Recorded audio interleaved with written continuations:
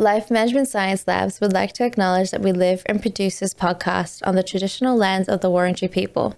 We'd also like to acknowledge the traditional owners of the lands of our listeners and our international colleagues. We'd like to pay our respects to the elders past, present, and emerging. Hey everyone, and welcome to All Together, the Family Science Insights podcast, produced by LMSL, the Life Management Science Labs. We are champions of life management science, providing structured insights informed by science and inspired by practice on key aspects of conscious living. Each week, we bring you scientific and practical insights on each element with the expert knowledge of professionals in the field. I'm your host, Donna Sargent. Now, let's get started. Hey Donna, how's it going? Very good, thank you. How are you? I'm very good. I'm very excited for today. It's our very first face-to-face podcast, so we are very excited to have you as our first guest. We've both got pants on and makeup. Yes. Wow. Yes, exactly. It's not like shorts from down here. No, you're fully dressed. No, exactly. I have shoes on today, so that's good. Can you tell us a little bit about yourself and how you got into the field the way you did? Yeah. So I've been working as a private practice psychologist for about 20 years now. It sounds a long time. I was wondering when it got to that decade of 10 and now I just feel like now I'm getting old. But, 20, yay. Always wanted to work in this field, always wanted to be in the health field. Originally it was going to be a nurse and then swapped over to psychology pretty fast. So working in this field, I worked in the prison system, I've worked in the family system right from the start and then jumped into the private practice. And along my own life journey with separation and divorce and having children, I ended up in the family kind of separation, family court system, and I've been in that for probably about 15 years now. So a lot of my work is about families and it's trying to get people to be able to kind of divorce and separate, as successfully as possible and with the least emotional impacts, for the family unit and especially on the kids. Yes. So I get to work in that other side. I get to work in the kind of the horrible, gritty family court side, and you really don't want to ever be in that side after separation and divorce because that's kind of like that's the hole where you just get sucked in and it's really hard to recover from that. So, my job and what I love to do now is help people not go there and, be happy in their future lives. Yeah. Well, that's pretty amazing. Yeah.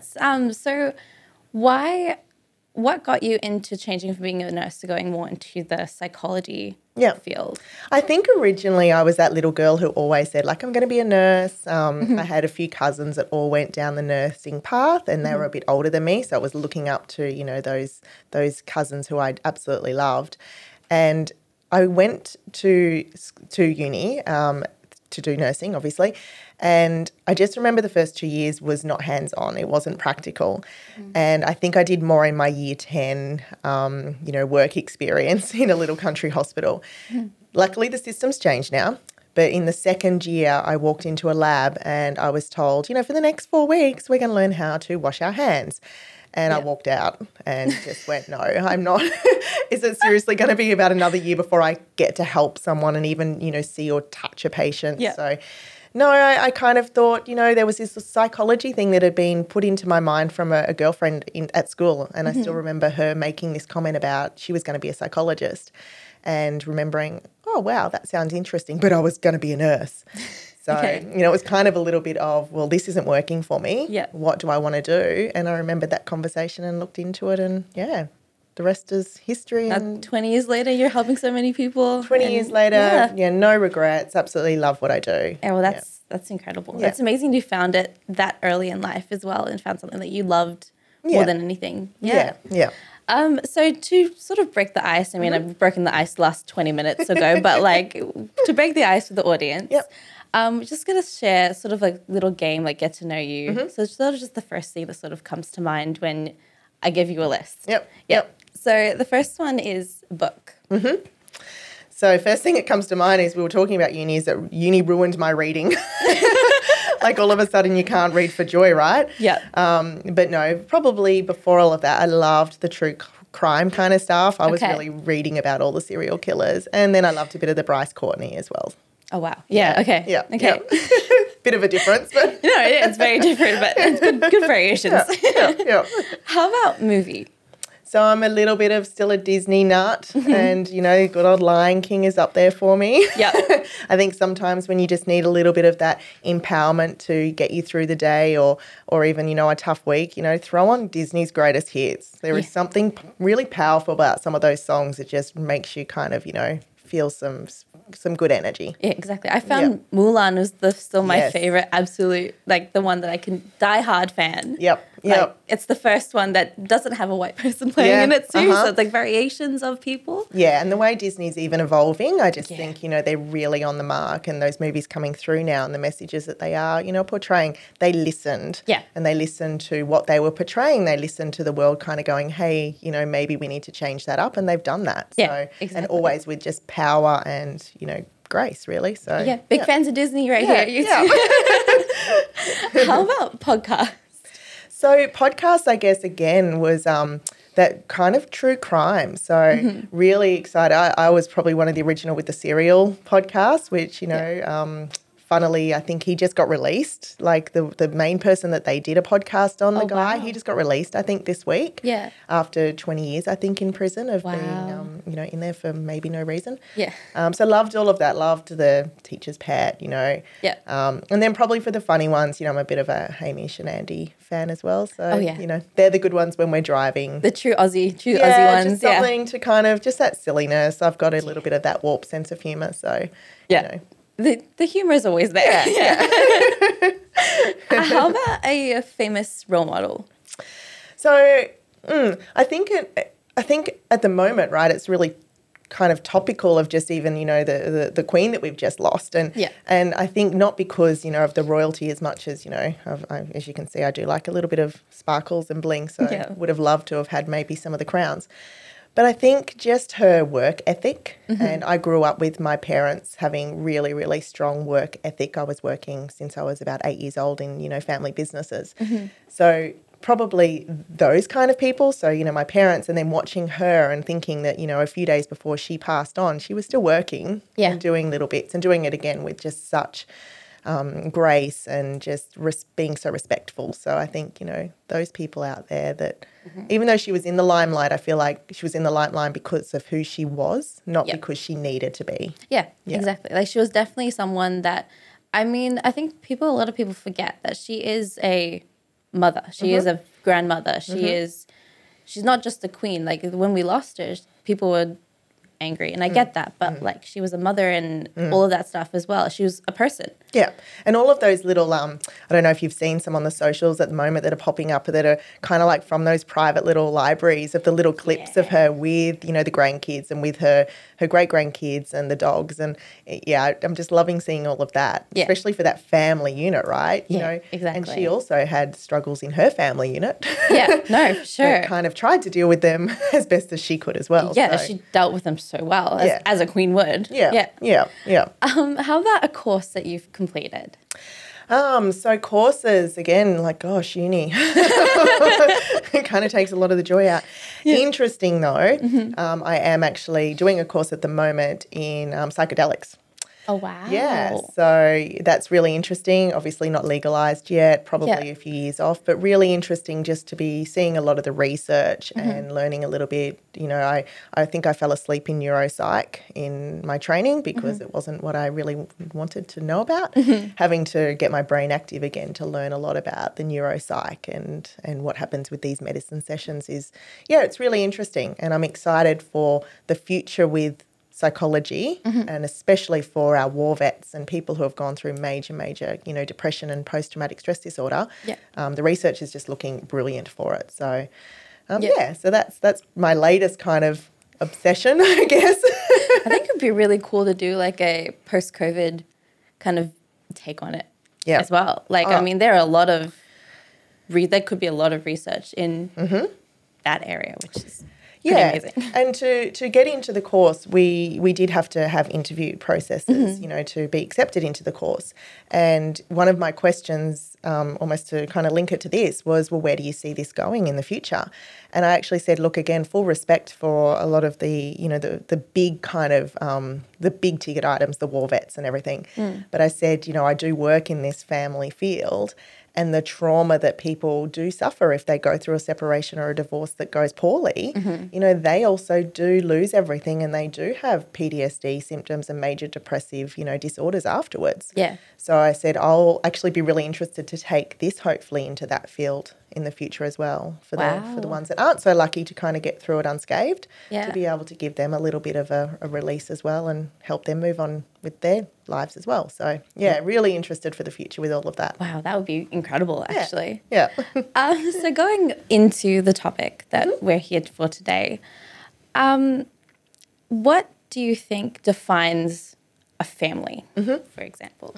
So it's changed, hasn't it? Yes. And I kind of, when I was thinking about this today and, the concept and the idea of family, it really takes it back to how I think protected that family unit was, you know, and it wasn't even maybe just a few decades ago, the family dinners, the family name, even just the genders of who was, classified in that family. I think we've really got to look at the change that's happened in such a short period of time and kind of get excited by that. To me, the family unit, I think just evolves, and I think we grow into, or we come into our family, and obviously that being the people around us, our parents and our our siblings and things like that. But then as we get older, I think we develop our family around us. Yeah. And I think it's okay to have, your family of origin or your family of birth, and then maybe have your extended family, and then your friendship family. And I define family as your people. And they're your people who you can turn to at any point in time. And they're people who will just hold space for you and not be judgmental. And if that, can be your immediate family, then look, it's probably a lot easier if you can reach out and kind of, call your mum or your dad. Yep. But some people don't have the luxury of that. So I think as long as you can create that sense around you and your people around you, then you get to define them as your family. So how do you think divorce affects the family system and the family, the whole process of and definition that you've described as family? Yeah. How do you think of divorce affects that? I think the negative way to look at divorce, and it's almost like, it's such a negative word, isn't it, now as well, is really like divorce is linked so much to the end or really to death of something, right? And I think, unfortunately, so many people see then divorce as it is the end of a family unit or a family structure, instead of maybe seeing that divorce means that particular family structure or unit has to evolve and change. Yeah. And it's not going to be the same. And there definitely is going to be the end of a lot of, the life as you knew it and as your kids knew it and, as your extended family knew it. But I really hope that we start changing a little bit in the future to, not see it as negative as I think we view it now. Yeah. And why do you think it's viewed as such a negative point? Because I know there's a lot of reasons that a divorce or a separation could occur. Why do you think that we've taken it as such a negative perspective on it? Yeah, I think this comes down ultimately to human behaviour. And as much as, you might be able to walk out of your room today and not bother about making your bed or, doing the dishwasher, we do all have a degree of perfectionist in us. And we also have a way or a script that we want the world to look like, and our world and our household and our life to look like. Yeah. And unfortunately, when something's out of our control, and a lot of the times maybe separation or divorce wasn't in the plan and it wasn't in the script. And, ideally, I really wish as humans we could kind of say, hey, that was a great 5 years, 10 years. Yep. You were my person, in my 20s or in my 30s. But hey, this isn't really kind of working for me anymore. I think that we've just grown as different people. Can we just have a conversation about that? Yeah. But instead, because we've got this sense of somebody always is going to not say that they really were aware of it. There's usually one person who knows that they want to get separated and divorced, and the other one who says that they don't. I don't overly believe that, because I think a lot of the times it hasn't been a happy relationship. Yeah. But somebody wants to normally stay. So when we come in and there has to be this degree of, someone losing, someone having to do something that they don't want. Yep. Anger kicks in with a grief and loss cycle. We know that. Yep. And unfortunately, the anger is that first emotion that just highlights everything and takes over. Yep. So instead of being able to have that nice conversation of, hey, it's been a great, 10 years, and I Yeah. know it can't be that easy, Yeah. but it turns into the whole, like, you've hurt me now and I'm upset by this, and now someone's going to pay a lot of the times, and that's where that anger and just the nastiness can come in very quickly. Yeah. Do you think that it's a more common thing than it used to be now? Like, you hear about celebrities getting divorced every 5 minutes. Like, I mean, Kim Kardashian, her marriage lasted 8 days? Yeah. And then why do you think it's such a common occurrence now than it was 20, 30 years ago? Yeah, I think I don't want to say people don't try. Yeah. But I'm kind of going to say people don't try. Okay. I think back then you just had to kind of stick with it a little bit more. And again, rightly or wrongly. And I want to kind of just talk this very general in kind of just unhappy relationships. I don't want to really go down the path of, kind of those abusive, nasty relationships when we're talking about this. I think, people had to. I think it wasn't as easy to kind of, get information maybe about separation or divorce. We possibly had just a lot more people financially that, couldn't take those risks of running the two households. Yeah. We've got to think in the past as well, we had very much that one parent kind of working model, So all of that I think was very much underlying why people stayed. I think these days, it is easy if I have a couple of fights with somebody. We are very much about instant gratification and about getting our needs met. And I think sometimes, as great as that is, and it's very empowering, do people sometimes just sit in the discomfort of emotions? And I find in my work in all the fields, even outside of the separation and the grief and loss side, that not many humans like to sit in discomfort of emotions. Yeah. So if you're annoying me or we're just having a couple of fights, I just feel like a lot more people now are like, it's done, I'm out. And the ease of being able to kind of maybe, find somebody else or quickly jump on an app when you've had, a fight with someone, it's instant gratification is there as well. So yeah, I think the try part is the big thing. I mean, you hear about relationships where it's like, oh, we just didn't get along. Do you think that has something to do with people rushing into marriage as well? That could be a huge factor in the reason that they're getting divorced so quickly. Yeah, look, if we look at the stats on marriages, I think, they're still kind of around that, 48s to 49s, and I think the percentage hasn't really changed a lot, but I think the amount of time people are in a relationship has changed or in their marriage has changed.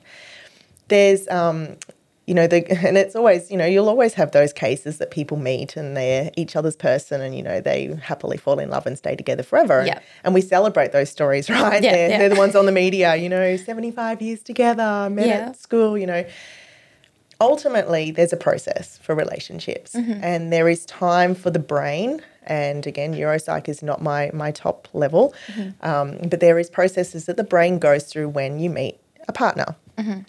And in those first, some will say that process can last kind of, 12 to 18 months.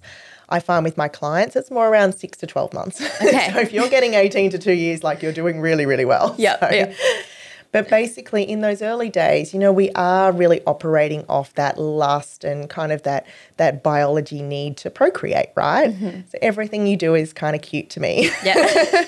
And, and nothing really bugs me or annoys me. So it's very common for couples in that moment to feel that real. And they talk about, the love bubble, we're in our little bubble and no one can upset us or harm us. And that's there. And all of us who have ever been in a relationship, we love that stage. It would be great. We would get no work done and, wouldn't be productive. But that stage is brilliant.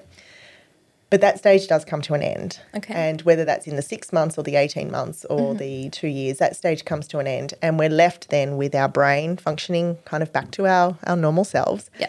And then sometimes those things that you're doing aren't so cute. And they are a little bit annoying. But because we've been in our love bubble, we haven't learnt how to communicate with each other. Yeah. And we haven't had the difficult conversations. So all of a sudden, again, conflict might occur. And as I said before, us humans avoid emotions and don't like conflict. Yep. So we quickly kind of, abort that and then, it all just lays under the surface and then all of a sudden, it's you're not my person pretty quickly. So, I get a lot of couples to say in those early stages, have those difficult conversations, even in your love bubble, of how are you going to fight? Like, what happens when you annoy me? Like, I need to slam a door and get out of here, and that's okay. Leave me alone and come find me in 10 minutes. I think that first 3 months of a relationship is always really scary as well, because you get to see the person when they're trying to win you. Yeah. And then when they've won you, when they know that they've gotten you, they don't have to do the normal things that they would do to get you. Yeah. Yeah. And then it becomes so comfortable in a way that everyone's just kind of like, okay, you do your thing, I do my thing. But their negative traits sort of come in. Like they're very needy. They're very constantly needing you there. They can't be around anyone else but you. So it's kind of like that's the part of relationships that is really, really scary for anyone. Yeah. Yeah. Why do you think, has social media played a huge part in the reason for divorce now than it was in its entirety in the past? Look, I think, again, social media gets a really bad rap because, again, I think it's instantaneous. We can grab our phone right now and you and I can be scrolling, everything that we want to look at. Yeah.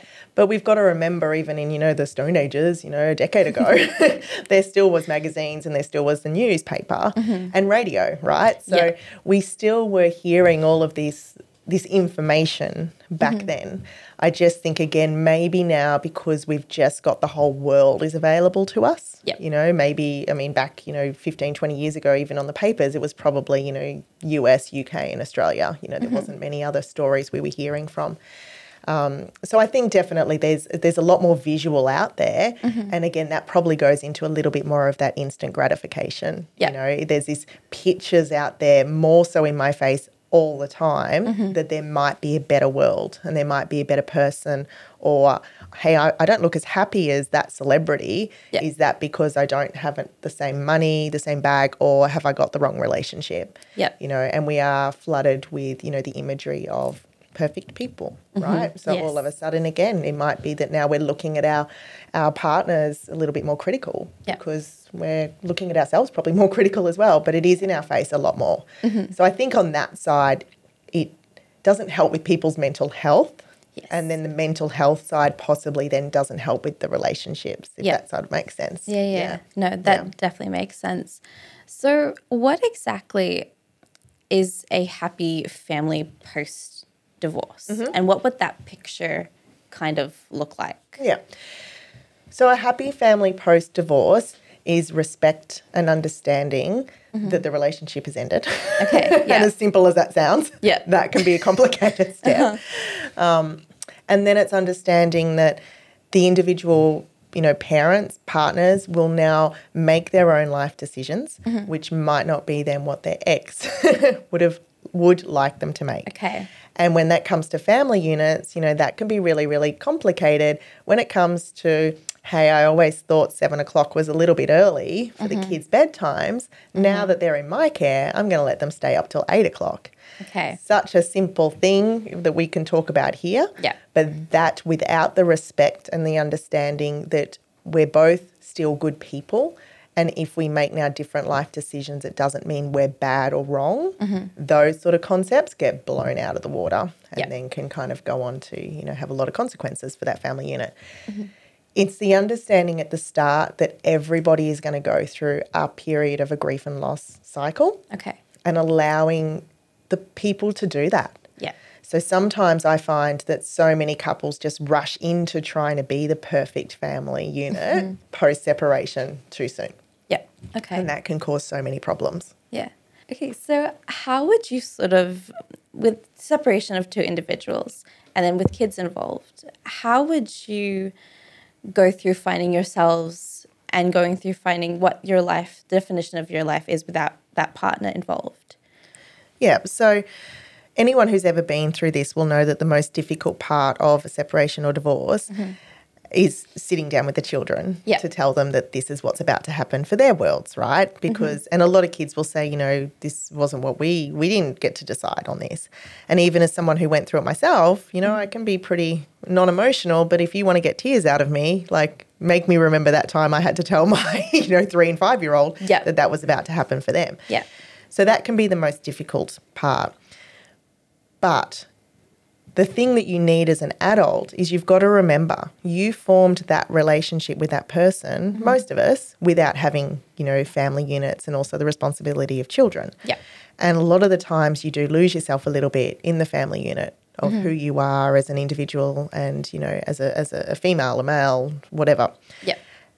So when you now have time as a person, not a parent, and you've developed, the schedule of time with the other person of where the kids are going to be at certain points, you really have to take that time to rediscover what it's like to be an individual. And this is hard for a lot of people because they get the parent guilt, and it doesn't matter what gender you are, the mummy guilt, the daddy guilt, or whoever you are, it doesn't matter. And the first few times, and for some people quite a long period of time that you don't have the children in your care, it's really difficult. And I often say to my clients, those first couple of times you will probably just sit on the couch and cry and miss them and, watch some Netflix and count the clock down. But in a few months' time, your partner's going to message you and they're going to say, oh, hey, I know it's my weekend, but I've got something on, can you have the kids? And you're going to get frustrated by that because that's now your time. Yeah. And it's okay for that to turn back into your time because you need to be an individual now to get out there and live again. And, even if it is the future of them finding somebody else or dating again, you're not going to be carting your kids off to that first date. I would recommend not. So it's allowing yourself to have permission to enjoy your own time again and to learn what that feels like and not have the guilt about that because, you had it at the start and you got into a relationship because you had that time. So give yourself that opportunity to do it again. Yeah, no, for sure. So what kind of misconceptions have you mostly encountered in divorced couples or families in relation to forming the happy family post-divorce? Yeah. So probably what I said before, that you're going to be okay really, really soon and feeling like if you've got kids, you have to co-parent perfectly from day one. Yeah. And it's just not possible. So how I kind of describe it with my sort of my even court people or people going through this is I kind of say, the system that you have to do, the actual behaviours that you have to do post-separation is completely opposite to what your emotional hub or your mental health needs you to do. Yeah. So your mental health needs you to go through the grief and loss process. And to do that, your ex is going to be the person that's put you in it, right? So best not to be around each other. Yeah. Kind of simple. So if you're looking after your mental health, I would love people to be able to kind of suck them up, put them over somewhere on an island with a cocktail, whatever. Yeah. And, just let them be for even 3 months, 6 months and just process their emotions and process whatever they need to do and kind of get themselves happy and healthy again. Yeah.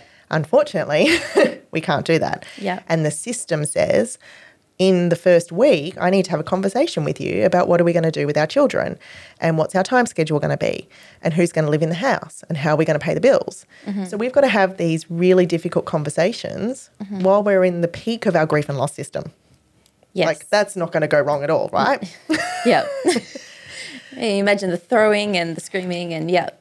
Yeah. So it's just people need to understand that this process is difficult. And again, it comes back to the whole we don't really like emotions and we want to think that we can trick them and kind of hold them and block them all in and hold them down. You can't.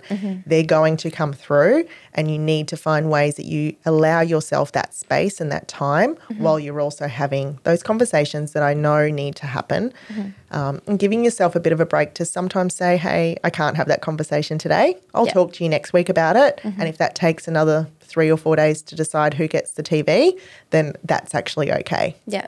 So be assertive and taking your time and understanding what your emotions need within reason is one of the key things that, everyone misses. Yeah. Yeah. How do you do that? If, like, for example, divorced couple, but they can't afford to live separately. how do you have that time? Like, I can't even imagine how aggressive that family unit would be, even with the kids there, knowing that you're still in the same house as the person that, I mean, you hold a grudge with or you're angry at, or for whatever reason the divorce occurred. Yeah.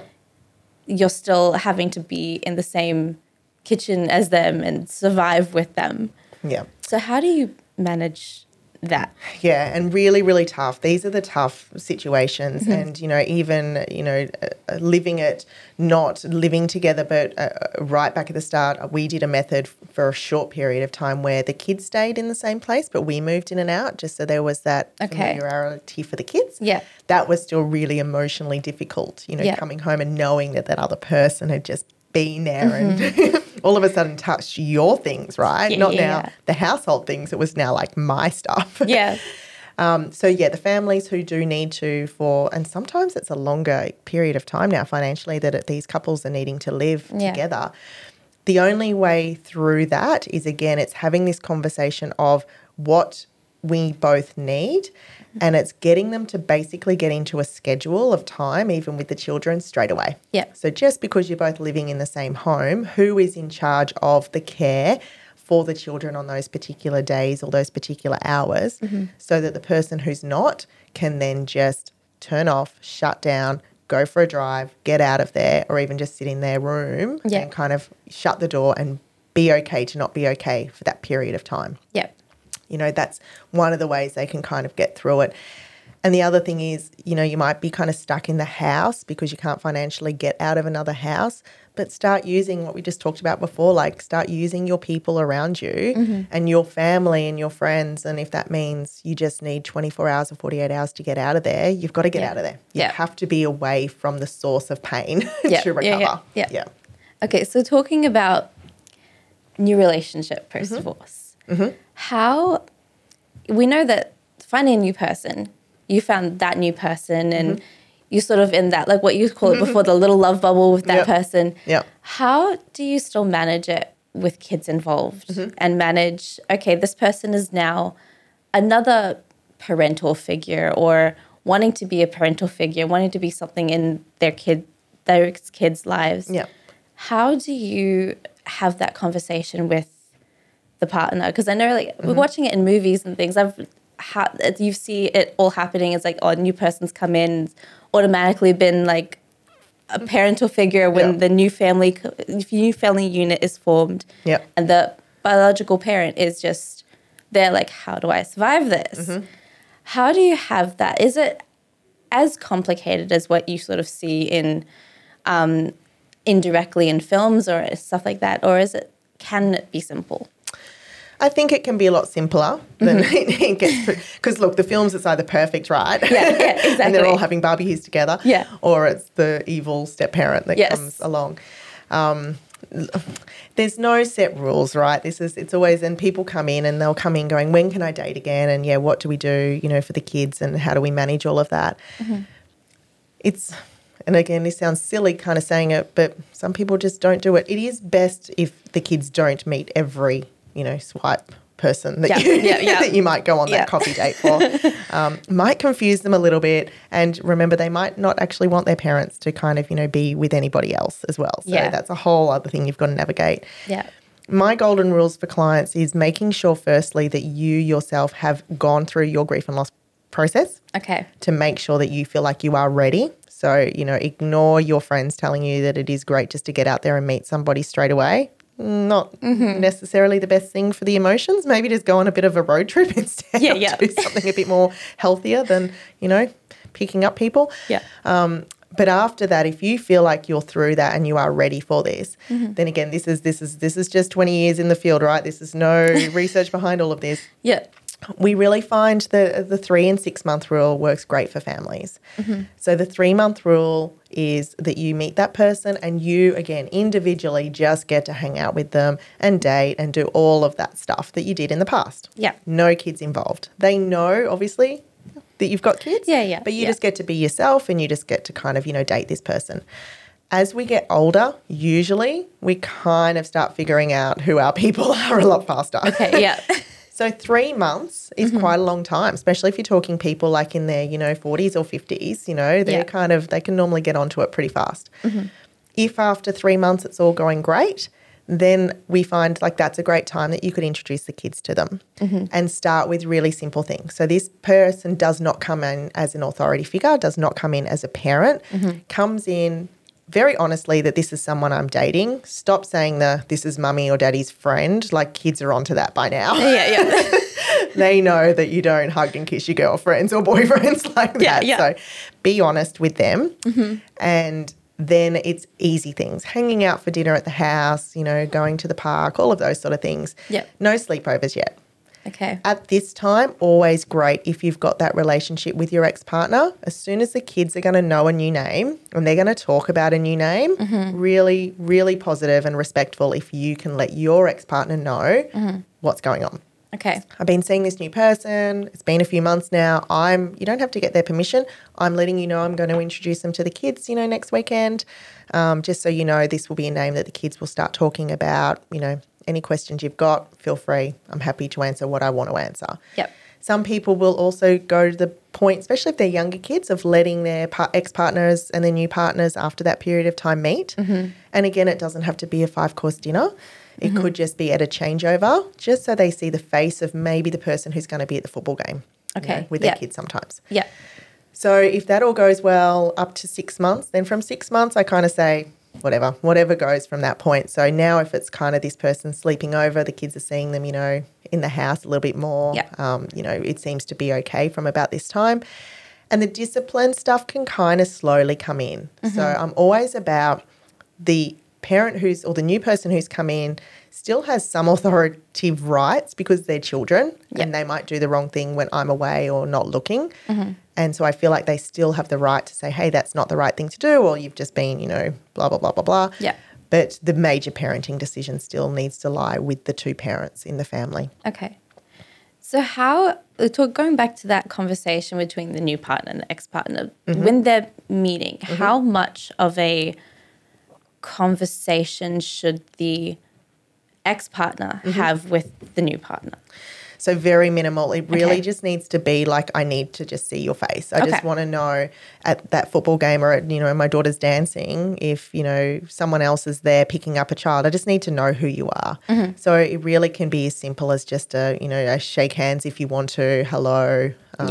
And then, that's it. It just needs to be really, really quick. Otherwise, for everyone, it gets very awkward very quickly.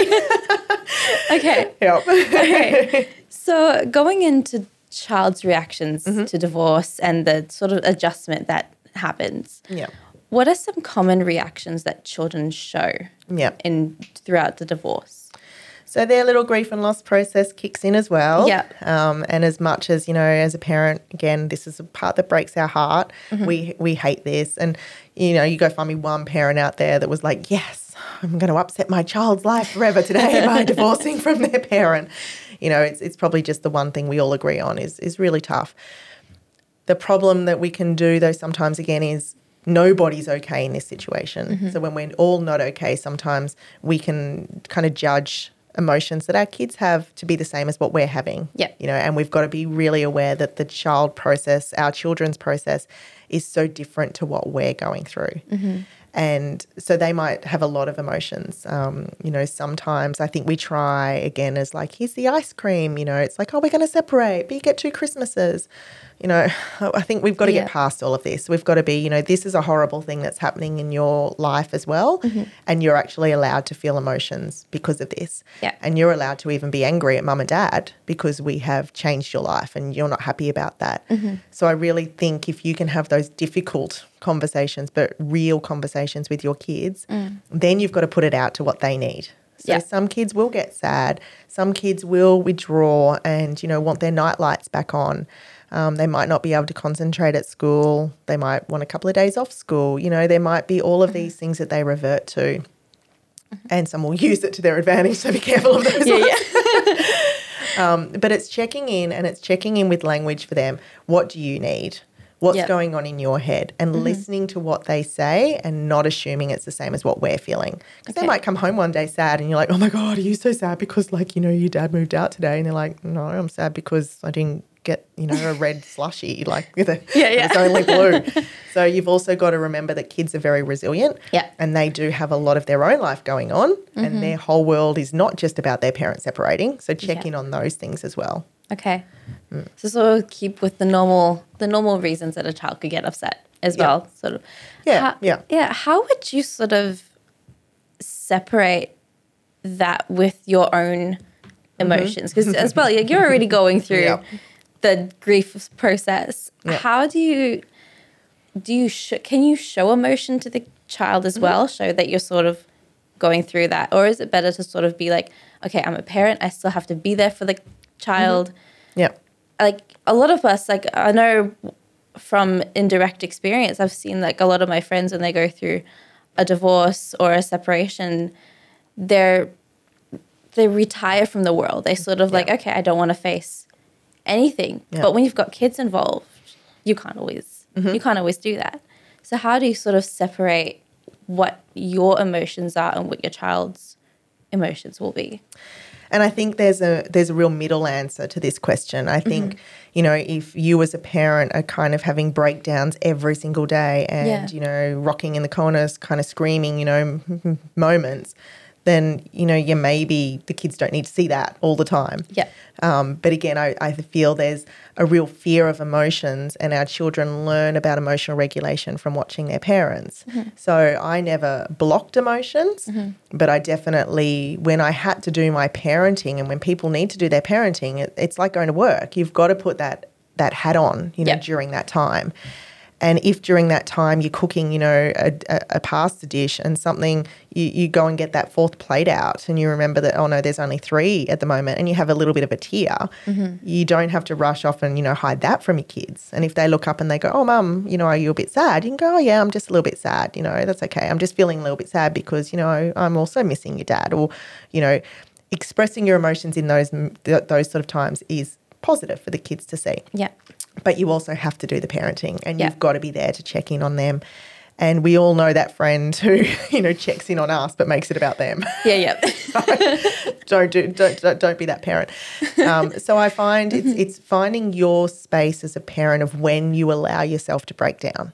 So if that means you've got to suck it up as best as you can until 7:30, 8 o'clock, and come bedtime, you need to then go and, scream into a pillow, or I love the hot shower thing, just sit in the hot shower and just cry your little eyes out until you need to go to sleep, then that's what you need to do, right? It's called it kind of, I get clients to schedule in their kind of, we used to call it worry time for anxiety, and with separation and grief, it's like your grief time. Schedule in the time you're basically going to lose your shit, right? And that will help you release it because it's got to come out, and that will give you some energy and some power to be able to parent and check in on your kids and have some energy for them as well. But it's a really, it's tough. I talk and I say this as a psychologist, and I say this as someone who most of the times in my life practices what I preach as well, to have energy and space when things don't go well. A lot of people don't do that, so they're starting this off on the off foot anyway. So I think again, just try your best. It's about being kind and trying your best, and then it's reaching out for supports if you feel like you're not coping and you are crying too much and it is starting to affect your kids. But really, I mean, it's all right if your kids come up and say, hey, Mummy, you're a little bit sad, you need a hug.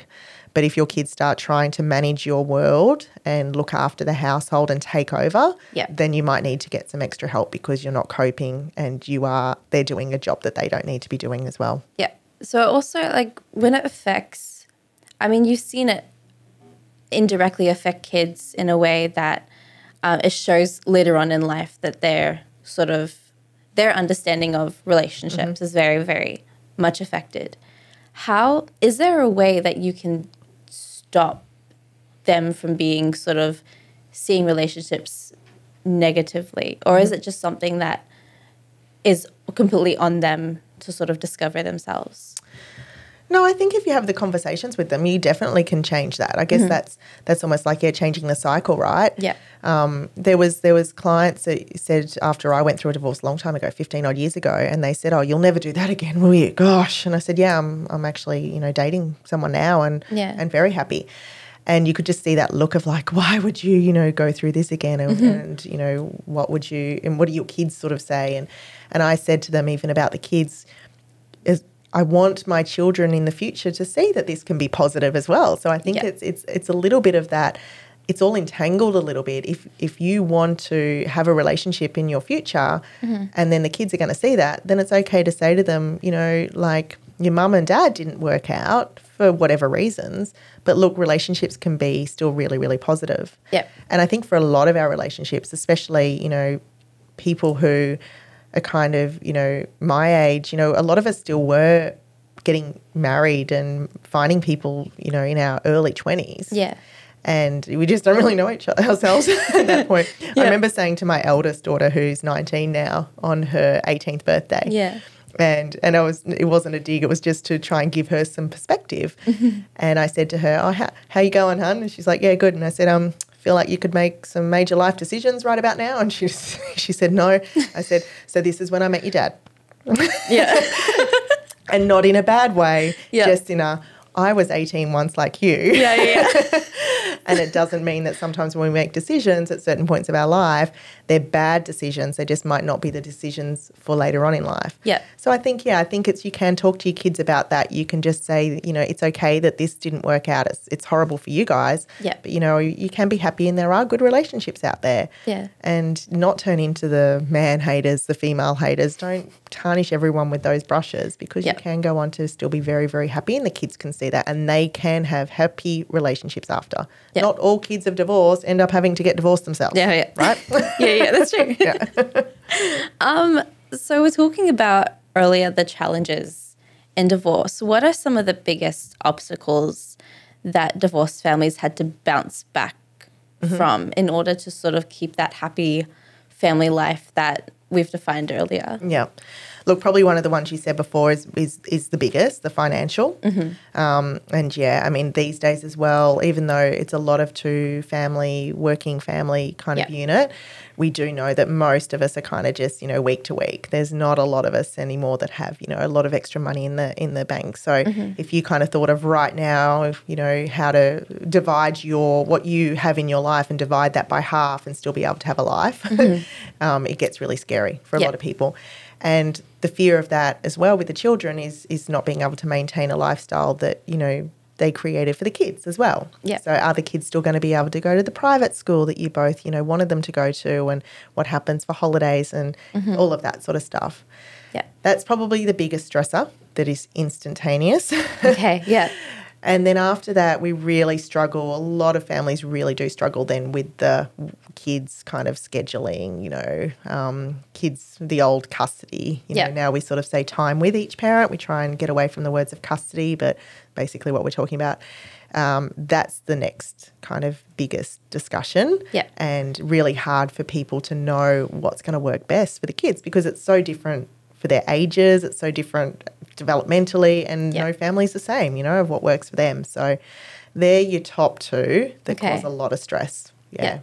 So with especially we're talking about the football games and things like that, how do you sort of manage that with both parents cheering the kid on? You still want to be there for the child, but you're going through that stage where you're just you hate the other person or you can't stand the other person. Yeah. How do you still manage that family unit in a way? Yeah. So again, initially it's about what do you need. Okay. And for families sometimes to initially say, this is my weekend with the kids and I just want to go to the sports with the kids. I can't handle you there, rightly or wrongly. It's just the moment of time right now. Yeah. I need my space. Could you please just take them on your weekend? That would be your platinum model, right? Of being able to communicate and say, this is what I need. It might not be forever, but can we just do this individually for a couple of months? And that would help people, as I spoke about before, kind of get through that grief and loss cycle a little bit easier.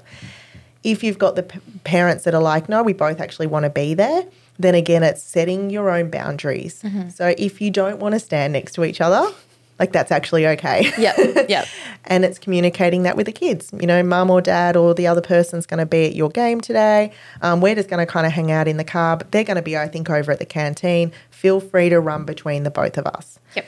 The main thing in separation and divorce is what we don't want is we don't ever want the child standing next to a parent at a football match, knowing that there are other ones over at the canteen and feeling like they can't naturally just kind of flow between the two and say hello to each parent. Okay. If you're noticing those things are going on, then you two are doing something, whether it's just an energy, a behaviour, or the kids are getting more involved in the conflict, and you need to put a stop to that and get that sorted straight away. Okay. All right. Okay, so going into the next sort of section of our conversation, I'm just talking about the practice and habits that you develop. So what is a practice that you do to improve the communication between partners? So initially, I get a lot of people, and this goes against everything that we're probably taught as well. Sometimes the phone call isn't the best thing at the start with separated, couples and parents. So sometimes the parenting apps, there's a lot of really, really good parenting apps out there these days that just monitor it a little bit. Maybe if there's some language that's not great, they kind of delete that. But texting and just sending emails, I find at the start, is just a nicer way than maybe picking up the phone to actually talk about, hey, the football game's been moved from, 6 to whatever, 6 p.m. till 5 p.m. And, while I've got you, we still haven't signed those documents on this or what's happening with the car, right? So there's a lot of information that has to be dealt with, as we said before, but sometimes you can't do that and you won't have that moment or that energy to do it. So it's okay to say for those few months or even for quite a while, I'm going to text this information over to you. Can we just communicate over text and emails to try and actually take the emotion out? Even though usually we think that can put emotion in, sometimes it can take the emotion out. Okay. And then it's also timing. So when you end a relationship, as much as you're happy to be out of it, there's still this weird, bizarre thing that we feel like our ex-person still has to be available to us instantaneously. Okay. So for a lot of couples, I get them to set times that they do answer, unless they're emergencies, answer texts and emails, and starting to get out of that habit of it might be daily or within a couple of minutes you're responding to your person or that ex-person, right? And that can be really frustrating for the person on the other end. So it's learning some really boundaries and communication skills at the start and having that conversation with each other to say, I'm not being horrible, I'm not ignoring you, but I don't need to answer you straight away. I look at my emails, I look at my texts about this, twice a week at this time, and I'll get everything back to you at that point. But really clear. You need to be really clear of what you need in these early stages. Yeah, for sure. I mean, talking about just the communication, like that person used to be your person who used to reply like every 5 seconds or like straight away. So going straight into that, okay, it's taking a step back. I mean, you're not only, but there's still stuff that you have to communicate. So unfortunately, you can't ignore everything. So what are some challenges, some other challenges that sort of occur when you try to communicate? It's just the emotions coming through, like if anything, and probably again maybe what I touched on before is different ways of doing things. So if you say something to me and I need to get something for book week, and I've decided that the twins are going to go as whatever, and that wasn't in your plan, then how are we okay with people changing the script? Because that's going to happen in communication. And then now that we're not together, you're going to fire something back to me because I've changed the plan. And guess what I'm going to do with that little message in that phone? Like, I'm not going to respond to you. I'm going to put it down and I'm going to do what I want. And I think that's another big challenge is what can I do in situations that are now completely out of my control to let our ex kind of get on with their life and do things that we might not have thought should have happened. The good old shoulds and coulds, right? For sure. So that's a huge challenge for people as well. How do you think sort of the communication impacts the family and sort of the perception of life that you used to hold? So it's really, really important. And for the kids, they need to see this.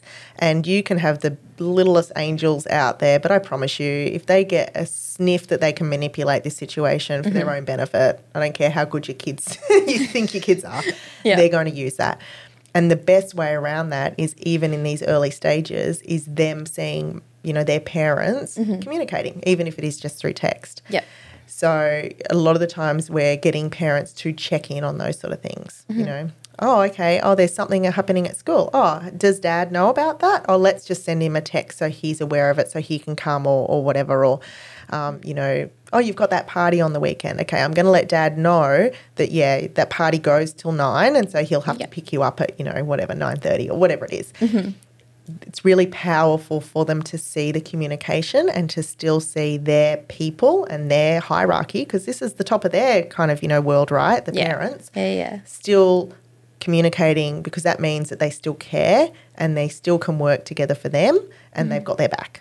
So if anything, even if it's the worst separation and divorce in the world, if you can find little nuggets that you can just be texting purely about the kids and an activity just so the kids can see, oh, I'm just going to check with mum on that, I'm just going to check with dad on that, very, very powerful. So what other practice do you recommend doing in partnership with communication that can sort of help the life between the two different partners?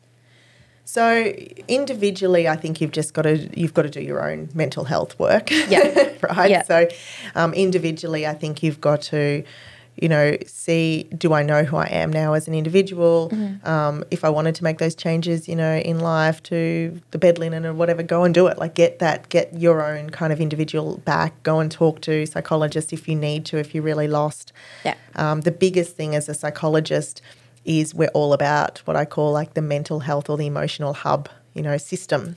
And if you were going through, say, something as traumatic as this with another body part, like this would look really bad, right? If this was like a heart problem or a lung problem, or you go to your specialist and they'd be going, oh my God, like your system's about to explode. But unfortunately, with our mental health system, it's energy-based and we can't see it. So if you come to me as a client, I can't put up on the wall your mental health hub and see that it's about to explode. So this is one of the big problems that we have. So individually, you need to be aware of that. And you need to be aware that you've got your own emotional hub kind of about to explode and your ex-partner's got theirs as well. It's not your job anymore to look after them or to be their person or to care for them. But you've got to understand that you both are not okay, even if you look it. So I think the communication and, again, just validating each other and validating each other's process. You know, if someone starts dating a little bit sooner, it's not now that, oh, my God, you're just horrible and you never loved me. They might just need that in their life. So it's validating that. Okay, well, that's not as quick as I would have done it, but if that's what you're choosing to do, then that's okay. You're an adult, you get to make your decisions and, you know, that's great that you're happy. It's communication and validation and then self-care. Okay. So taking that time, would you separate the lifestyle that you have as an individual and the lifestyle that you hold as a parent? Or should you be completely transparent with your kids and be like, this is my life, this is what I do? Gosh, yeah. So everyone might be a bit different on this. I'm a little bit of a no on this. I didn't have my kids even on my Facebook or my Instagram until they were adults. And not to hide anything, I'm still a bit of a believer in the hierarchy of the family unit. We're adults, and as much as, you know, it's nice as an adult to know about maybe what's going on in your family unit and maybe with your parents and, you know, what your grandparents got up to, kids just don't need that. They need to be kids and they still need to be under that hierarchy because, again, they will manipulate and they will take over, especially these generations coming through.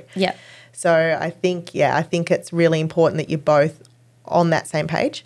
In terms of talking to them about what you're up to in your personal life, then no, unless it's at that point that we talked about before, that maybe this new person or this relationship's going to start meeting them, then no, you get to have your personal life and you don't have to explain that to your children. If there's a difficult situation and maybe there is some questioning or manipulation on the other side and it's not a perfect separation, that pressure will come, right? The other parent will start saying, what's this parent up to, you know? And those kids will want information.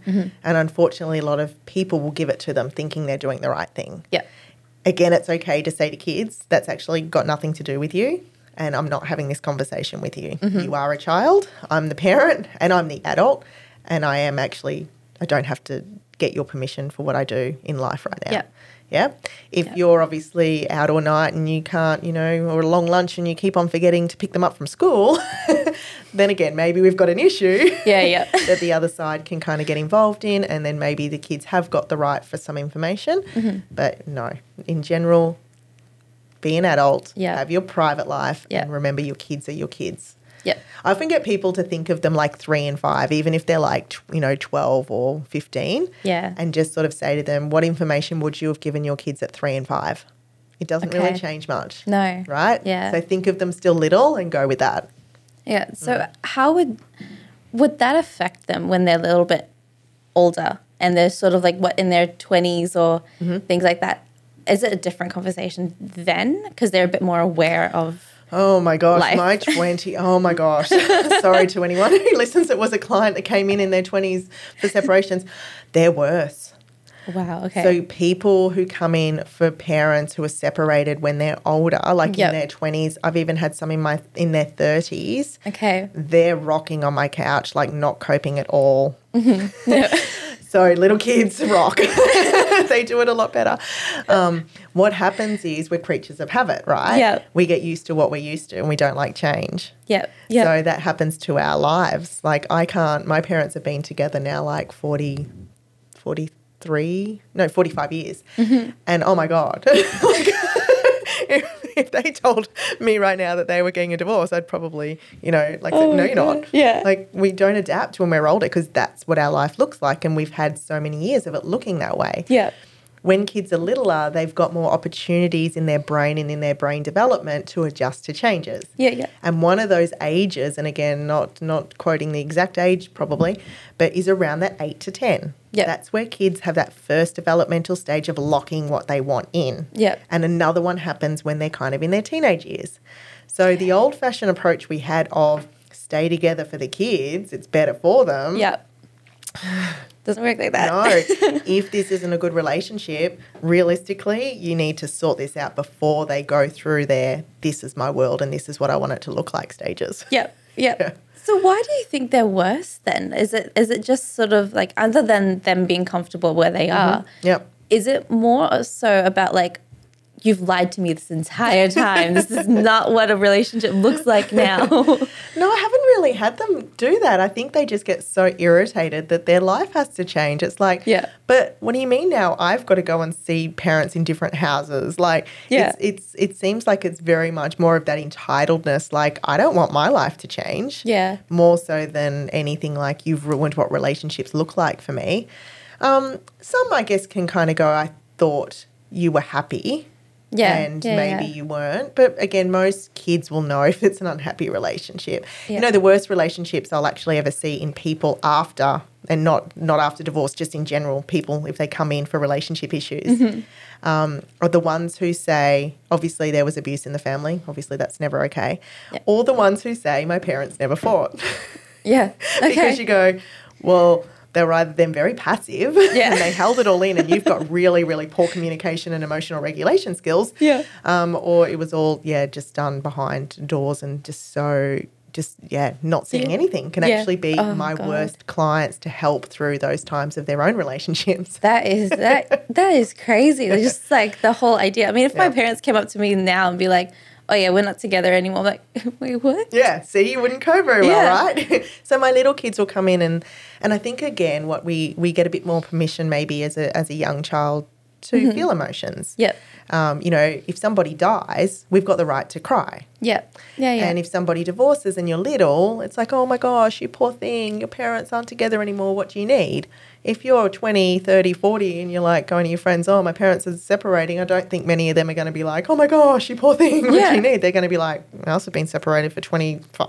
Yeah, it's kind of expected now. I'm surprised they're still together. You don't even see them. You see them once a month. Yeah, what's your problem? Yeah. So I think that's probably it as well. I think we don't have the permission to have the big emotions when we get older as we're kind of allowed to have when we're younger. Yeah. Yep. So we might hold it all in and then our world's still crashing around us, but we can't get validated for it. Yeah, exactly. I think my thought would be like, what about the family dinners and like having dinner every Sunday or something, me coming home? Like, what do I do? Yep.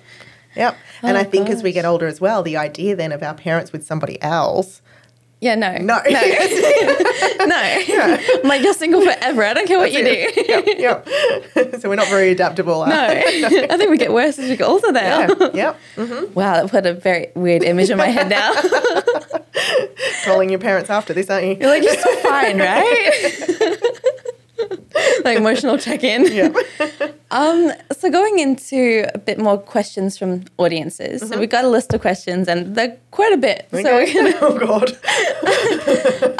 so how do we keep a close bond with our parents after they've sort of separated or gone through the process of divorce? Okay, so don't yell at them. So I guess, okay, this is where I was really talking a lot about the separation of your stuff and, your kids' stuff. Yeah. If you intertwine your children, even if they're adult children, into your separation and your divorce, then regaining that hierarchy is really difficult later on. Yeah.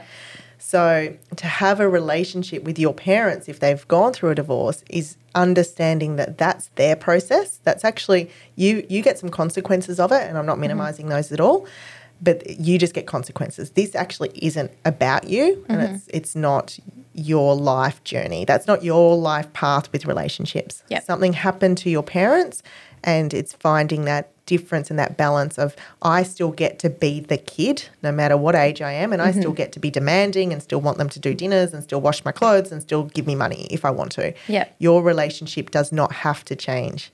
So a lot of the times when it does change, it's because us then, as maybe the kids of the divorce or the separation or whatever, are overthinking it, and they're putting their own beliefs and structures and thoughts onto maybe situations that aren't actually happening. So check it and just kind of go, I can still be the kid. It's not my drama. It's not my battle. It's not my fight. Yep. Yeah. So if you can separate from it, you can go on and have a good relationship. If you've been entwined a little bit, then it's about then just kind of drawing that line in the sand and saying to the parents, okay, this is what I want now from our relationships. I'm done with that. I need to go back to now just being the kid and being demanding, and I don't want to hear any more about the other parent or the divorce or who gets what or where the couch went. Yeah. They're my rules. Yeah. Yeah. How do you have it's going to be hard when you have a closer bond with one parent than the other. So your communication with one parent is going to be very different to how it is with the other parent. Yep. Or you're going to be open to talking about something. How does that other parent not feel left out? Or they'll be like, okay, so why do you like this one more than me? What did I do? So a lot of what you've just done though, just even with that, is you're overthinking. You're overthinking a script that you think it needs to look a certain way. Yeah. I've now, let's just say we've got mum and dad, and now I was always closer maybe to, mum, and they're separated. Oh no, now dad's going to feel like I'm not talking to him as much, but you never really did. Yeah. So still looks keeping the it same. simple and keeping it the same as normally what we need to do. Yeah. It's when you now try and have these, oh, hey, Dad, let's have a deeper meaningful. He's looking at you like, we've never done this before. Yeah. So you might have to put a bit more effort in to kind of go, with the parent I wasn't as close to, what can we do? And a lot of the times just do stuff with them, get out and actually do things, activities, instead of let's sit down and, have a conversation. Yeah. But don't overthink it. Okay. Yeah. Oh, wow. Okay. What are some communication strategies to sort of break the stiffness between us and our divorced parents? Well, look, the elephant in the room is a big one. So I think it's if you've got something you want to say, just say it. And then if we get all of that out, if you've got a close relationship, then if you get all of that out, it goes back to normal, pretty fast. If there's uncomfortableness, you're avoiding a topic. So figure out what that topic is and just get it on the table, speak it out, and then leave it. It'll get back to normal then. Okay. Yeah. So you sort of be the mediator, but don't be the mediator at the same time. Just for those topics. And if it's about you just saying, I just need to say this, it's still very different even as the adult child or as the child saying, I'm feeling uncomfortable because this is weird. It's weird being in a new room with you or in a new house with you. Yeah. It doesn't give the other parent permission to go, yeah, I know, and I really wanted to be able to keep that house for you, but your mum got ill. It's not about that. It's being able to have, again, very clear boundaries of just sometimes going, wow, this is weird, kind of having a coffee in the new house. Hey, mum. Yeah, it is weird. Cool. Let's just get on with it. Yeah. So it's just expressing and then not getting on putting to normal. that other person in and again, acknowledging it will be. Yeah. So again, so much pressure for it to be normal too quickly. It is going to be awkward. It is going to be different. Everyone's still going to be sad, and just kind of going with that. You know, the first Christmas that you don't all spend together, you're allowed to at the start say, this is a bit shitty and I'm a bit sad about this, and have your little emotional time, and then you get on with it. So it's finding the balance of also being okay not to be okay straight away. Okay. Yeah. Do you have some tips for children whose parents are divorced and might have trauma for having a new family currently? Yeah. So like the blended family? Yeah. Yeah. So usually, it's a hard one. A lot of the times they'll be talking to somebody. Okay. So kids will always want to talk to somebody, and they'll want to release their emotions. Usually they haven't got as bad as we are as adults yet and holding it all in. Yep. So if there's that blended family kind of unit and you are just even noticing that maybe they're a little bit quieter or they're not speaking out, then you need to be checking in with potentially even their friends' parents to see. I mean, it's great these days with all the kids are on like Messenger Kids and stuff, so you can have a bit of a check to see, are they talking to somebody as well? Yep. Check with their teachers, because a lot of the time, especially our younger kids, even in daycare, kindergarten and the early years, foundation years of primary school, those teachers hear everything. They're like gossip queens. Oh, my God. Podcast with them. What's every secret a kid's ever told you about the family unit? We'll all be sitting there cringy going, don't talk about my house. So, checking in with the teacher, because I think they will be, your real hands on ground. What's different about my kid? Do you think they're coping? What are they saying? Yeah. And then if you still think they're struggling, you've got to reach out to us, the supports, right? Yeah. We deal with this all the time. I think we get information about everything. We Google everything, yet we go through a really major life change. And what are we still scared to kind of reach out to an expert in that field, to have a couple of sessions to make sure we're doing it right?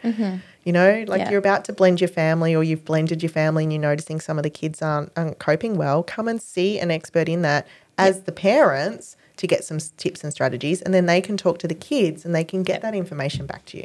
We've got really good ways of playing and getting the good information out of your kids, right? Yeah. It's like paint a picture of what you think this feels like. Yeah. Because if you do get those moments wrong, they do go on to really affect everybody. I've got clients whose families didn't blend well at the start, that they ended up, having to separate, even though they were in a really good relationship, just because the blending of the kids or blending of the family unit didn't go well. Yeah. They're not together anymore.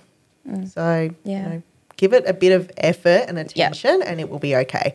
Think it's all just going to be beautiful and Brady Bunch, then no, you're in for a bit of a shock. Brady Bunch was the definition of a this is not reality kind of family. Yeah. And perfect, but it takes time, you know, and that's okay. Again, that's okay. Yeah, exactly. It's big adaptations and change for all of us. We don't like change. No. Yeah. What is some advice for children whose parents are divorced and might feel guilty towards the parents' separation? Yeah, guilt. Guilt, if any of my clients are listening, guilt's the one emotion I actually don't let people own. I'm all about emotions, and the guilt one I hate. Yeah. Because I'm like, do it or don't do it. So if they're feeling guilty, if they're feeling like it was their fault, if they're feeling, okay. Yeah. So again, they're going to come up with everything, and what we do as parents and as people is we dismiss it. So I did this because I, didn't do the dishwasher, or it's because I've been naughty. That's a thought they're having. Yeah. And the weirdest thing you've got to do as a parent is if you say, no, that's not true, you've dismissed the thought. Yeah. When we hear that's not true, we actually get stronger in that thought. Okay? You're just saying that to me because you just don't want me to tell the truth, blah, blah, blah, blah. Oh, tell me the truth. And it definitely was because I didn't do the dishwasher. Like that thought will loop and get worse. Yeah. So if a child's coming to you with their thoughts, you actually have to listen to them and you have to say, okay, well, tell me how you're feeling. Well, I think that this happened because I didn't empty the dishwasher. Okay, well, that's fine. Like you're allowed to have that thought. Yeah. There probably was some times that you didn't empty the dishwasher that we both got frustrated with you. Yeah. Can I let you know, though, that that's not why mum and dad aren't together? Yep. So I know you've got that thought and I'm not going to dismiss that thought or that feeling. I'm going to let you have that moment, but now I'm going to just give you some child-appropriate information of it wasn't actually to do with the dishwasher. Yeah. But I can understand that you're thinking about all of that. Is there other things that you've thought about that might have caused this as well? Let's get them all out on the table, right? So it's letting your kid just go verbal diarrhea, and so then you can validate them and then you can clean it up. Yeah. Okay. So if you don't let them do it and you block them, they will believe those thoughts that they're having, because we do. Yeah. That no thought. You dismiss the thought that I'm having right now. Yeah. I promise you it will get stronger. Yeah. Yeah. So basically don't reply with the, no, that's not it. Yeah. Don't try and fix it. Let them speak. Let them have their feelings. Let them have their thoughts. And then you can delicately correct their thoughts without dismissing their thoughts. Okay. Yeah. So how to communicate to children that they will only live with one of the parents? Yeah. So, yeah. Yeah, look, this is where I think they've tried to take the wording away, right? So it's now time with each parent. I try very much to use it's not like mum's house or dad's house. I try and say your house with mum, your house with dad, your house, in Hawthorne, your house in Kew. Like it's just trying to use language that still gives them ownership. But again, ultimately, they're about to miss out on time. Even if it's a 50-50 schedule, they're about to miss out on half time with dad and half time with mum or both parents, whatever genders their parents are. And that's going to be upsetting to them. Yeah. So we've got to don't make it about, but you get 2 rooms and you get 2 Christmases and blah, blah, blah, blah, blah. You get to sit in this and just say to kids, this will be sad. You will miss mum. You will miss dad. You will miss the other parent. And what are we going to do in those times that you actually miss them? Yep. And in this modern day now with FaceTime and video calls and, everything, really, really amazing. We've got to use that technology. So just because a child's over at, say, maybe, mum's home and is missing the other parent doesn't mean that they don't want to be with mum, doesn't mean that they don't love mum. It's just they're missing that other parent and their little grief and loss system is activated to say this doesn't feel right. Yeah. So if that parent can then just go, okay, what do you need? I just need to call them and see them. That's fine. Let's do that. Instead, as a parent, it's like, I need to fix this and you should be happy because you're here and I'm just as good as the other parent and why are you missing them and everything's okay, you'll see them tomorrow kind of stuff. Dump all of that and just go, yep, of course you're missing them. That's normal. And how do we fix this? Yep. Okay. So similar to that one, how would it be if you have to tell your child that the other parent is no longer in their life at all? Yeah. So they won't see them potentially? No. Yeah. Yeah.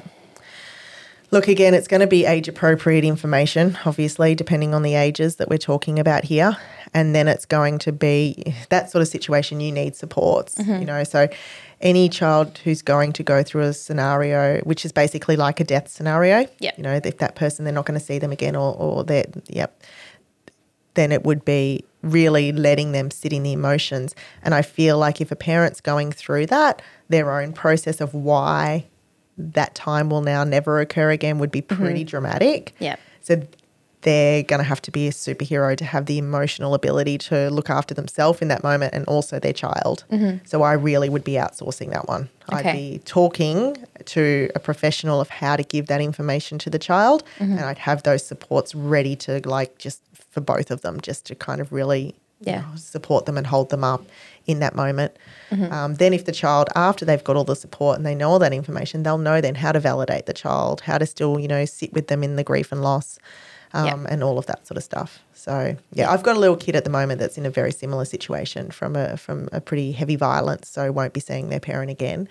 And the mum's doing brilliantly, but this little kid sometimes just has to come into the professional still to go, I'm just really sad I don't get to see dad. Yeah. And I'm not the other parent, right? So I get to say, yep, that's okay. You're allowed to be sad. Yeah. That's right. Of course you miss him.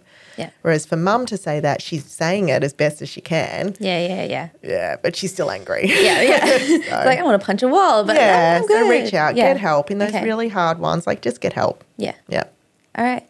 I want to thank you so much for coming on today. That's all right. And join you. That was it's so enlightening to sort of talk about these kind of topics that you don't hear about so much. Like, it's not mainstream enough that it's like a regular thing to talk about, which people say is a good thing. But I'm you still need the information on it. So I want to thank you so much for joining that's right. me and talking about this. And I hope if anyone who is needing any support from Donna, is there a way that anyone can get in touch with you? Yep. So we're of the couch therapy. I thought that was a good business name back a long time ago. So our website, www.thecouch.biz. You can find all of our info and we're on all the socials. So you can find me. I'm out there, out and about.